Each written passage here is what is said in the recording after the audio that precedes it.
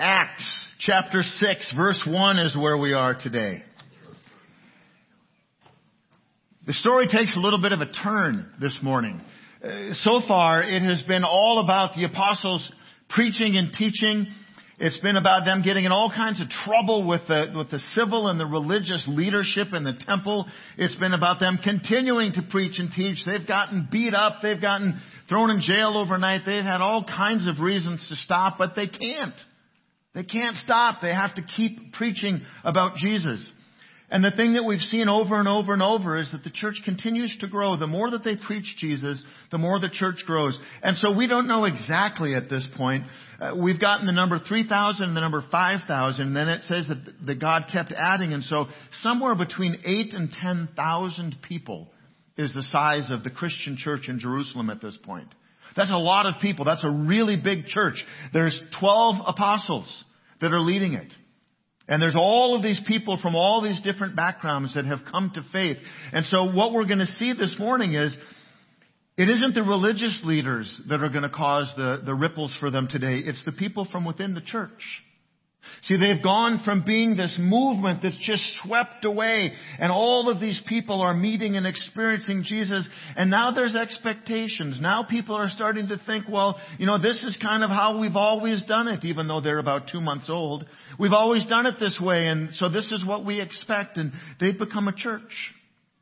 And that's what happens as churches grow and as they begin to become more people. What ends up happening is we start having expectations and we think, well, this is how it has to be. And today we're going to see what happens when something inside the church causes a problem. So we're going to go Acts 6 verse 1. If you've got your Bibles, please read along with me.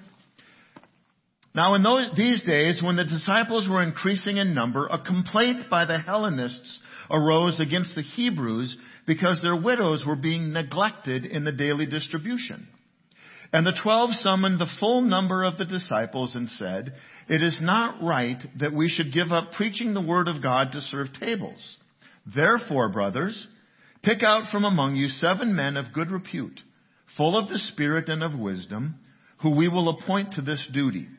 But we will devote ourselves to prayer and to the ministry of the word." And what they said pleased the whole gathering, and they chose Stephen, a man full of faith and of the Holy Spirit, and Philip, and Prochorus, and Nicanor, and Timon, and Parmenas, and Nicholas, a proselyte of Antioch. These they set before the apostles, and they prayed and laid their hands on them. And the word of God continued to increase, and the number of the disciples multiplied greatly in Jerusalem. And a great many of the priests became obedient to the faith. There's a lot going on there. There's a lot more going on than what we necessarily see. And so there's only 7 verses, so let's go slow. Let's take them apart and let's see what's happening. Chapter 6, verse 1, "In these days, when the disciples were increasing in number, a complaint by the Hellenists arose against the Hebrews because their widows were being neglected in the daily distribution." There is a simplest disagreement that reveals a much bigger situation. And it's one that speaks to us in every church still today.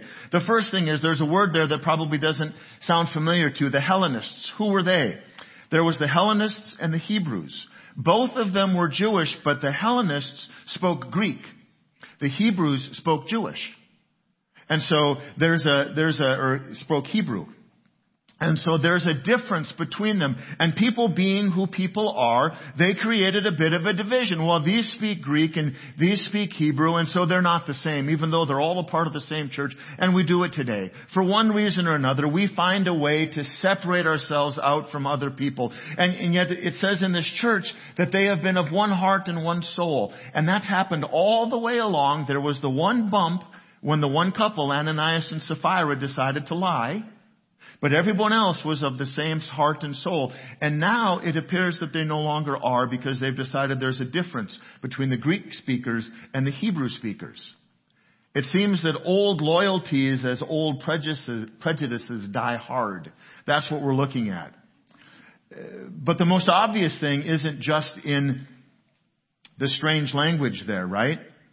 The most obvious thing is the disagreement. The Greek speakers and the Hebrew speakers are dividing themselves because basically the Hellenists, the Greek-speaking Jews, are saying it isn't fair. It's not fair. It isn't fair because you're feeding them more and different stuff than you're feeding our widows. We agreed we were going to take care of everybody. It isn't fair. And in 2,000 years of the church, the cry, "It isn't fair," is heard in every church everywhere. It isn't it isn't fair that he gets to decide all that. It isn't fair that she got to pick that color. It isn't fair that they get to do the fun stuff. It isn't fair. It isn't fair. It isn't fair. The first argument was it isn't fair. See, the Greek-speaking Jews are pointing to the Hebrew-speaking Jews and say, you know what, you're giving them the surf and turf dinner, and our widows are getting hot dogs. It isn't fair. And so the disciples have to take it seriously because all of a sudden there's an uprising in this church, and the church is growing. But because it's growing, when people suddenly are no longer of one heart and soul, problems that are not a very big deal suddenly become a really big deal. But the thing is this: the fact that churches grow and people get uncomfortable is still an issue today. And what we know is when the Word of God is preached, the church is going to grow. So in this church, lives are being transformed. Jesus is being preached. Miracles are happening. People are being saved. There are baptisms going on. They didn't have a Bible, but if they did, they would be preaching the Bible. Instead, they're living it and we're reading about it. And when that happens, the church grows because God is alive among the people. But not everybody likes that. Not everybody likes when churches grow. See, sometimes we like churches to be just the size they are when we found them. And so sometimes we claim it isn't fair to maybe work against the church growing, and we come up with this and that, and we're going to do what we can to make sure it doesn't get too big. But where the Word of God is preached, and where God has placed His name, that church is going to grow. And this church is growing 10,000 people when this argument starts happening. There are churches, and there really are, I've seen them, I'm aware of them. There's churches that do everything that they can to make sure that they don't grow. They don't advertise, they don't go out and spread the good news in the community, and when visitors come, they are not warmly welcomed. You've maybe been to one of those churches. And the reason is, and I asked one of them, and this was the answer that I was given, we like who we are. We like the size that we are, and we like the people that come here. We're comfortable with this. If we grew, we might not know and like the people. And I think, what is the point then of your being a church? Isn't the idea that we want to reach as many people we can with the good news of Jesus, the good news of God's love for us in Jesus? Sometimes we need to be reminded that the church isn't about what I want. The church is about what God wants and what God wants us to do for Him through the church. How it is that we can live out the love of Jesus for people. And so the apostles, they understand this. They realize that they've got to take this cry of it's not fair, and they need to deal with it. Because the most important thing is they need to continue to preach Jesus. Verse 2, and the 12 summoned the full number of the disciples and said, it isn't right that we should give up preaching the word of God to serve tables. It isn't that serving tables was beneath them. It is that was not their gifting or their calling. And it's important that we understand that. When you go back to what they say, they summoned the full number of disciples. We don't know how many people that was, but it wasn't the full 10,000. There's some group of people between the 12 and the 8 or 10,000 that were the disciples. That was the number that they called in. And they said, we've got to fix this problem. See, despite the grumbling and despite the cries of it isn't fair, the disciples knew that the most important thing that they could do was to continue to pray for the church, the people of the church, and to preach the good news of Jesus. But they also knew they had to deal with this problem.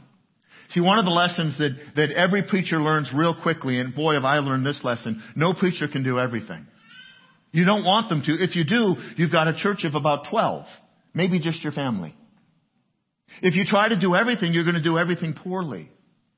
And see, that's not God's design for the church. God's design for the church is that He sent us His Holy Spirit and gifted everybody who believes in Jesus with something, an ability, and not a natural ability, but a spiritual gift ability to do something in the church to make the church better, to make the church carry out the call that God has placed on it. See, the 12, they knew what they were called to do. They were called to lead and to preach and to pray. And the church had grown because they did that faithfully. They knew what their gifts were, and they knew that their gifts weren't serving people. And see, the thing with the Holy Spirit is the Holy Spirit knows that we need all of the gifts in the church in order for the church to be what God has called it to be. Let's say that we were a church of 400 people. We're larger than that. But let's say we were 400 and 300 of the people who called this place home wanted to be preachers. And there was 100 people that all together had the gift of intercession and leadership and had the gift of mercy and serving and had hearts of welcoming. But 300 of them wanted to be preachers. What would a Sunday morning look like? 300 people trying to fit up here to preach a sermon with nobody listening. That's not God's plan for the church. God's plan for the church is that we're all given spiritual gifts, and when we understand them and we embrace them and when we use them, all of the needs of all of the people are met according to what God has called the church to do. That's why it's so important that we invite and welcome the Holy Spirit all the time. It's the same reason that God has called us to tithe. See, God puts a call on a church. God gives a vision and a mission to a church. There's a purpose that every church exists for. And while the Great Commission is true of all of us, every church has a little bit of a different call. And when God talks about the tithe is when we are faithful and give 10% back to the church is able to carry out the entire ministry that God has called them to. There's going to be just enough money. But when people choose not to tithe, it puts the leaders and the elders and the pastors and the people who have to lead the ministries in the position of deciding who are we not going to reach, who are we not going to serve because we can't afford to. But that wasn't God's plan for the church. God's plan for the church, just like spiritual gifts, God created an ability for churches to accomplish exactly what He called them to, and it's called the tithe. Verse 3, therefore, brothers, and in this sense it also means sisters. Therefore, brothers, pick out from among you 7 men of good repute, full of the Spirit and of wisdom, whom we will appoint to this duty. They decide they're going to choose 7 men, and their job is going to be to take care of serving. Their job is going to be to pray for the people, but to take care of the people, to make sure that the needs get met and they get met fairly. The Open Door Christian Church is led by 7 men. And the reason that we have that number, the reason that we chose that is from this verse in the book of Acts. This is what they did. They chose 7 to lead. They chose 7 to take care of the serving. That way nobody gets left out. It's an impossible job if 7 people have to do it on their own. But with spiritual gifts and 7 people overseeing it, if the whole church is involved, if everybody has one heart and one soul, they can go back to being a church where all the needs are met and no one is left behind. It turns out after this, we don't hear this issue again. Those 7 men did a good job of leading this church and making sure the needs were being met. There's a story in the Old Testament. The guy's name is Moses. He was the one that God sent to Pharaoh to bring the people out of Egypt. Moses didn't want to go because he didn't think he was a very good speaker. The Bible says he had some sort of a speech impediment. But he gathers up the people and God releases them from Egypt, and off they go, and they're wandering in the wilderness because they just can't get along. They can't agree. They want to go back to where they were. They thought life was better when they were slaves in Egypt. And Moses is ending up spending all of his time as the leader overseeing disputes, just like this one in the church. And so these guys in Acts, they learned something from Moses. So Moses spends all of his days when he should be praying for and leading the people, seeking God's direction and gathering the people to move forward. He spends all of his time overseeing the disputes. He's acting what the Bible says as judge of the people. So when they have a complaint, when someone says it's not fair, I don't like what so-and-so's doing, or this is what they did to me, or they took something that was mine, they'd bring it to Moses and he'd make a decision. And he'd say, this is what you're going to do. And he was spending all of his time doing it until a man named Jethro was his father-in-law. Wasn't even a Hebrew man. He comes to him and he says, this thing that you're doing isn't good. The work is too heavy for you. And essentially what he's saying to Moses is, you're not working in your gifting. You're trying to do all of the work that everyone else should be doing, and you're trying to do it yourself. He says, so choose men, some by the thousands, some by the hundreds, some by the 50s, some by the 10s. Assign those men and they will hear the cases. And when they have cases that they can decide and that they can settle the disputes, then everybody goes and life is good. But the ones that they can't, they can bring those to you and you'll hear those cases. Moses says this is a good idea. It's delegation. That's what's happening with these elders. What they do is they delegate 7 men, just the way Jethro told Moses, you've got to delegate men to do this work for you. And so in verse 6, the apostles go on and they say, we will devote ourselves to prayer and to the ministry of the word. The 12 people do what had gotten the church to the place of 10,000. And that was they prayed for the people and they preached the good news of Jesus. They didn't talk about themselves. They didn't say how great they were. They preached the good news of Jesus. They stuck to the word. And where God's word is preached, people are being saved. Lives are being transformed. People are understanding and experiencing salvation. Those churches are going to grow. Those churches are going to grow because that's God's biblical model for what churches should do. And so what happens with us as people, we go, well, my church is growing, but I don't like it. It's gotten too big. Guess what? It isn't about you. Churches are about those people that God has called us to reach. When we started out, we were 7. We're not 7 people anymore. And I'm so grateful because I wouldn't know most of you. See, God has put a call on us. He gave us a mission. And then He called us into ministry. And He placed His name here and we've become a movement. And so we're not the small church that we used to be only because we continue to preach the truth of God's Word and lives are being transformed by Jesus. In verse 5, what they said pleased the whole gathering, and they chose Stephen, a man of faith and of the Holy Spirit, and Philip and Prochorus and Nicanor and Timon and Parmenas and Nicholas, a proselyte of Antioch. These they set before the apostles, and they prayed and they laid their hands on them. Those 7 men became the first elders in the first Christian church ever. They became the elders. We have 7 elders at the Open Door Christian Church who are in the model, in the example of these 7 men. We want to keep ourselves as closely aligned to the Bible and the book of Acts as we can.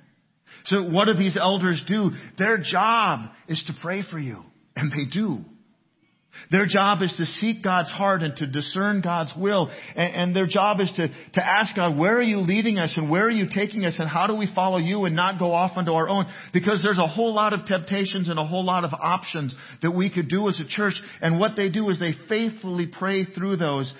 And the decisions that they make don't always make sense because we don't always have the money. We don't always have the people. But you know what? God has always been there and provided. And in 11 years, the history is not a history as we've gone through different people who've served as elders. The history isn't that we've made a whole bunch of great choices. The history is that we have prayerfully followed and discerned God's will. And we are where we are because God has placed His name here. And so these guys, these 7 men, we've just added a 7th, and I'll tell you about him in a moment. They make all the decisions about staffing, about property, about development, about direction. When we've got policy decisions that need to be made, these guys are the ones that sit down in a room and we talk about it and we pray through it until a decision is reached. Sometimes we say, you know what, we don't have time tonight. Let's pray over it for the next month and let's talk about it next month. You are prayed for by 7 men who love you even if they don't know your name, because they love the church that we all call home. They love the family that is the Open Door. And so I'm going to ask these guys to come forward if you're here. The elders are Brian Orston. Pete Johnson serves as the vice president. Taylor Marcus, you guys can come up here if you would. Taylor Marcus, Norm Calvin, but he's out of town right now. Jaden Baker and Scott Voss. And then we've got a 7th, and he has just joined us. His name is Jeremy Peterson. And we all got a text last night from Jeremy because Jeremy said, Jen just had a baby. I'm not going to make it tomorrow. We thought that was a really lousy excuse, but we let him have it. So congratulations to Jeremy and to Jen. These guys are the men who lead this place, and they don't do it for fame and fortune. They don't do it for paycheck. They do it because they love Jesus and they love you. And they are in the line of a lot of faithful people who have come before them, who have brought this church to where it is. And let me just tell you the kind of decisions that they get faced with. They get faced with the decisions of us needing more space and going out looking for 10 acres of land and having the people we talk to say, you know what, 10 acres isn't enough, but we have 70. And we said, well, we can't afford that. And they said, well, you know, we think that you've got a call, you've got a vision from God that you need 70 acres for. And these men who are the elders trusted God and said, we don't have the money, but if that's where you're leading, God, let's go. We've made financial decisions. We've made decisions about projects that we were going to take on that we didn't have any idea who was going to do it. But they said, if that's what God is calling us to, and you know what? The people showed up. Suddenly these crazy skills and gifts and talents and abilities that nobody knew people had, they were here all along. But because these men were faithful and said, yeah, God, that's where you're leading us to. We don't know how it's going to happen, but we're going to follow. And so what I'm going to invite you to do, and maybe because of COVID you don't want to do this, and that's okay. Maybe because this isn't your culture in church, that's okay too. But I'm going to ask these 6 guys, and then you're going to have to just imagine, Jeremy, 1, 2, 3, 4, 5 guys, because Norm isn't here. Stand down here if you would, and we're going to do the good old-fashioned Bible thing. And if you are open to this, if you are willing to this, please come forward. We're going to do just like happens in the book of Acts. Come and lay your hands on these guys and let's pray for them. So yeah, come on forward. Just be brave and walk on up here. These are the guys that spend their time praying for you, even if they haven't met you. They're the ones that pray about the people that this church is supposed to reach that we haven't found and haven't reached yet. They're the ones that pray about money that we need that we don't have. They're the ones that pray about staffing positions that we feel pinches of and we don't know how we're going to afford it. And so if you would, hey, you guys want to step forward? Elders, step forward a little bit. That way people can get behind you too. And this is cool. When we do this right, you know what? We got people in the aisles and that's awesome. So come on down. This is your church and these are your elders. If there's staff team here, I'd ask you to please come down as well. And then if you're just far enough away, if you want to just put your hand on the shoulder in front of you, that's the way we do it. If you're at home, you know what? No one's watching. You can put a hand out and you can pray for them right where you are. In the book of Acts, it says this. They prayed and they laid their hands on them. And so here your elders are. They're set before you and we're going to lay our hands and pray for them. So would you please pray with me? Gracious God, thank you. Thank you for how faithful you are. Thank you that you placed your name on this church years ago. God, thank you for the men and the women who you have put in positions to lead this church. Thank you for these 7 men who now lead it that we call our elders. God, thank you for their faith. Thank you for their love for you, for this church, for the people who call this place home, and for the people we haven't even met yet. God, I've got the privilege of working alongside these men. I've got the privilege of hearing their hearts and listening to their prayers and to knowing just the way that they agonize over things that they want to do right by you. God, I thank you that they take this so seriously. It takes time and effort that none of them have any extra of, but they willingly give it. They give it because they love you. They believe in what it is that you've called this church to do to reach this area in the world for you. And God, we've got big decisions ahead. We've got big decisions to make about where you're calling us in the future. And so God, I just pray that your Holy Spirit would be on these men, that he would continue to fill them, because I have witnessed that he already is in every one of them. God, that your Holy Spirit would continue to fill this men, that you would give them wisdom, that you would give them discernment. God, that you would give them an understanding and a knowledge. That you would give them confidence and boldness that can only come from your Holy Spirit, God, because what you have called us to is more than just carrying out ministries. God, you've called us to be a church that is a movement. It's a movement of changing the culture and simply preaching the good news of Jesus when our world is so desperate to hear it. I thank you for these men. I thank you for Norm and Jeremy that are not able to be here now. I thank you for Jeremy and Jen and the new little boy that you've just given them. God, and I pray that you would bless these guys, that you would carry them through. God, we know that they face struggles and difficulties because Satan doesn't want them to commit themselves to you the way that they do. And so I just pray, God, that your Holy Spirit would go before them, that he would protect them, and that he would bless them. It's in Jesus' name that we all get to pray. Amen. Amen. Thank you all, and thank you, elders. If you don't know these guys, I would really encourage you to get to know them. They are amazing men on their own right, but they are amazing men of God, and they truly do love this church, and they love the people who come here. They love the communities around us, and they are passionate about reaching people for Jesus.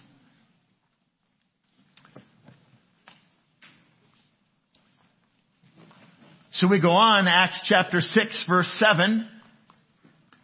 It says, and the word of God continued to increase. Why? Because the elders and the apostles did what God called them to do. It wasn't rocket science. They did the simple things and they did them well. And the word of God continued to increase. They continued to preach and to live Jesus. And the number of disciples multiplied greatly in Jerusalem. And a great many of the priests became obedient to faith. What happens when they address a problem directly and honestly?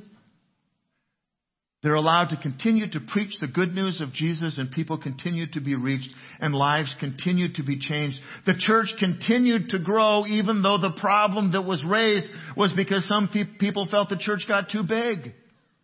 But it says the church continued to grow. Even the priests, the religious people that thought they had it all figured out.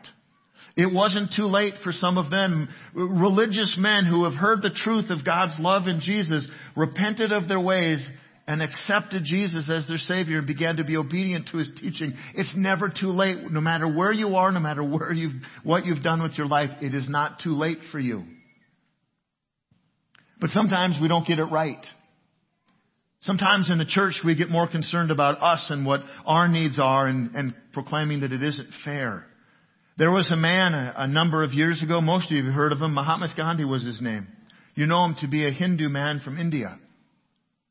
But there was a time in history that wasn't going to be the case.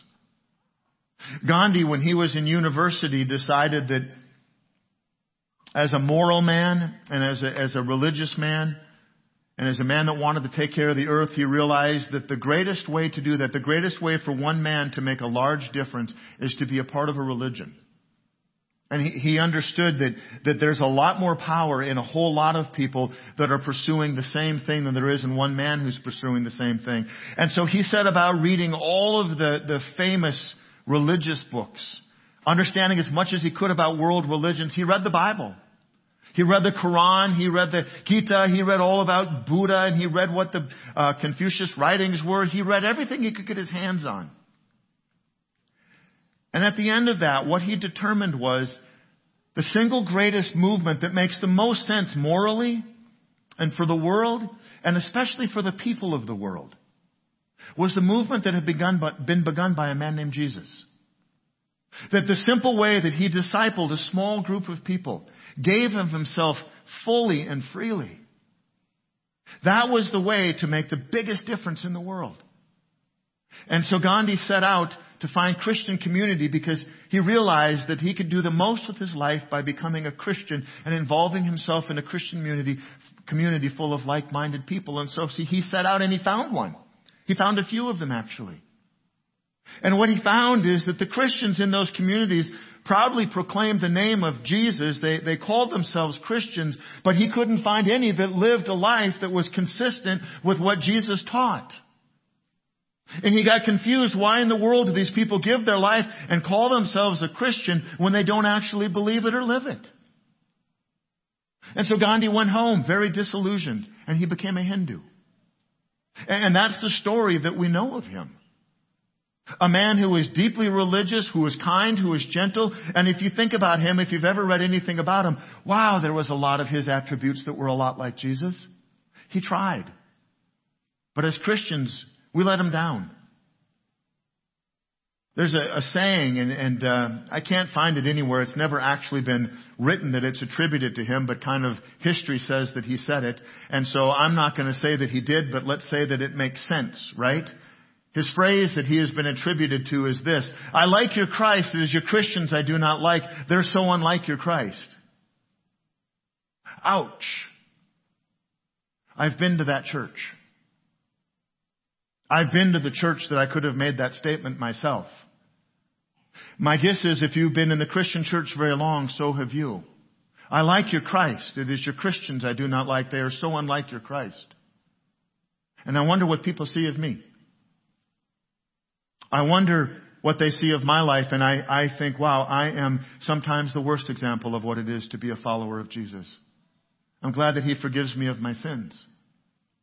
I wonder about you. Do people know Christ through you? Do they know what you believe because of how you live and what you say? Do they know that you follow Jesus because that's what everything in your life speaks to? I wonder if Gandhi came back, I wonder what he would think of the churches in America today. Makes me sad to think.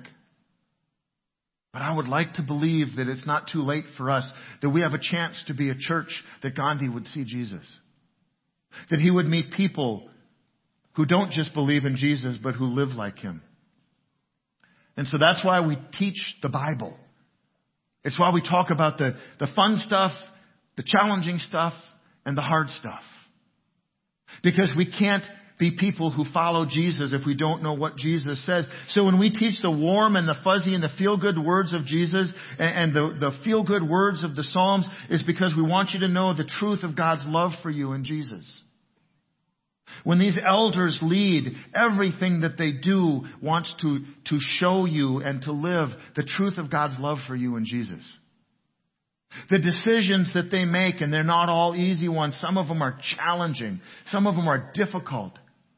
It's because they want you to know the truth of God's love for you in Jesus. When we teach the hard to hear words, and there is some scripture that's hard to hear. If you're living in the wrong place, it's almost impossible, because we read about our stubbornness and our selfishness and our sinfulness. And when we do that, it's because we want you to know the truth of God's love for you in Jesus.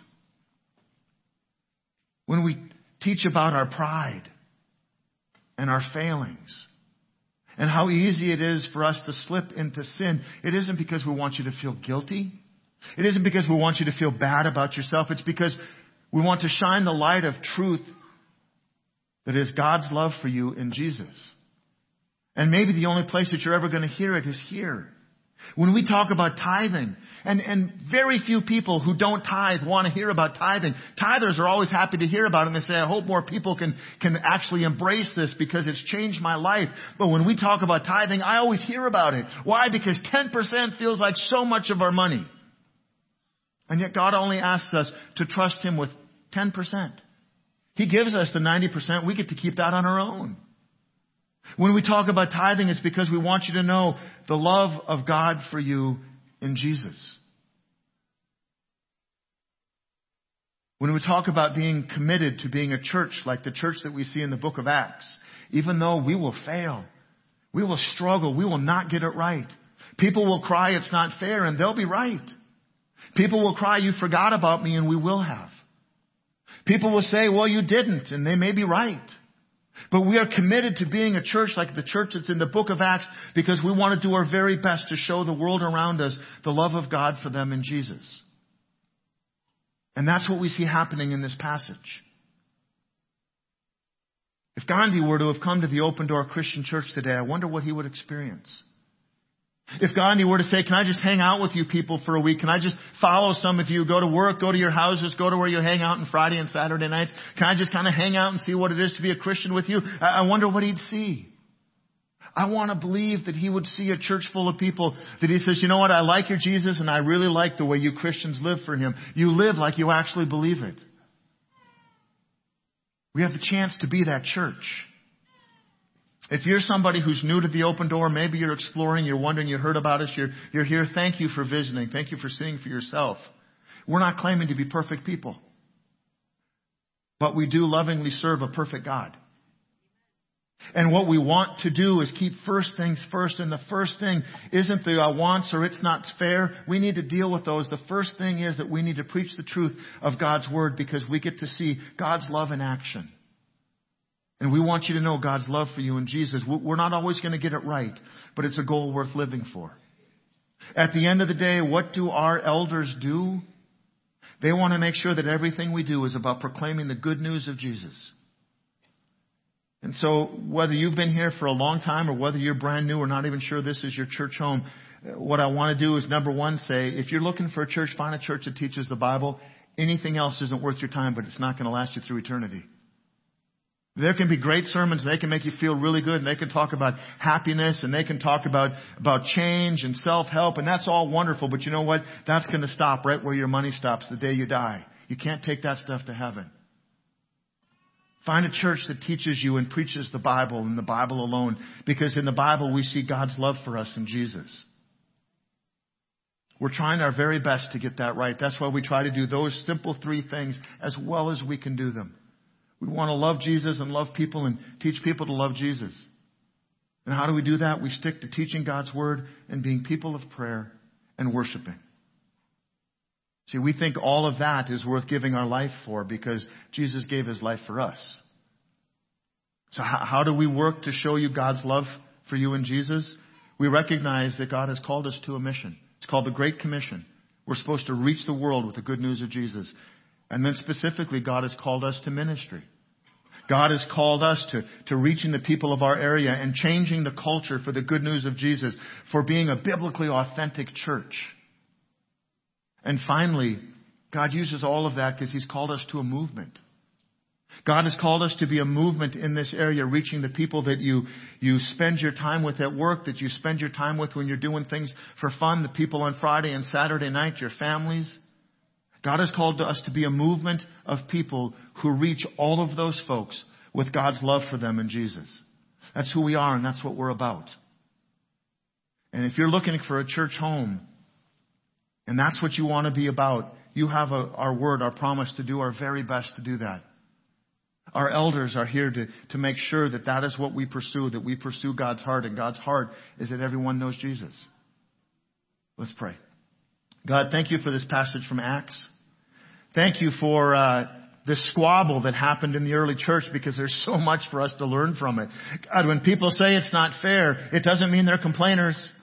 It might mean that we have to listen because we're missing something. When someone says you forgot about me or you ignored me, it doesn't mean they're a complainer. It might mean that we really did miss them or ignore them. When someone brings something that we don't like to hear, it doesn't mean that they're the squeaky wheel. It may mean that we need to pay more attention. God, thank you that you have given us in the book of Acts a model for what the church can be, what we can expect as those apostles just lit it on fire in the early days of that church, preaching Jesus, meeting people's needs, gathering community, and creating a sense of family in Jesus' name. God, help us to get that right. Help us to be people who are humble when we need to apologize and ask for forgiveness. And help us to be people who are fierce in pursuing you. God, we know that your greatest desire is that everyone have an opportunity to know who Jesus is and to give their life to Him. To repent of their sins, to be forgiven, and to become a disciple. God, we just want to be a church that teaches that preaches that, and that lives that.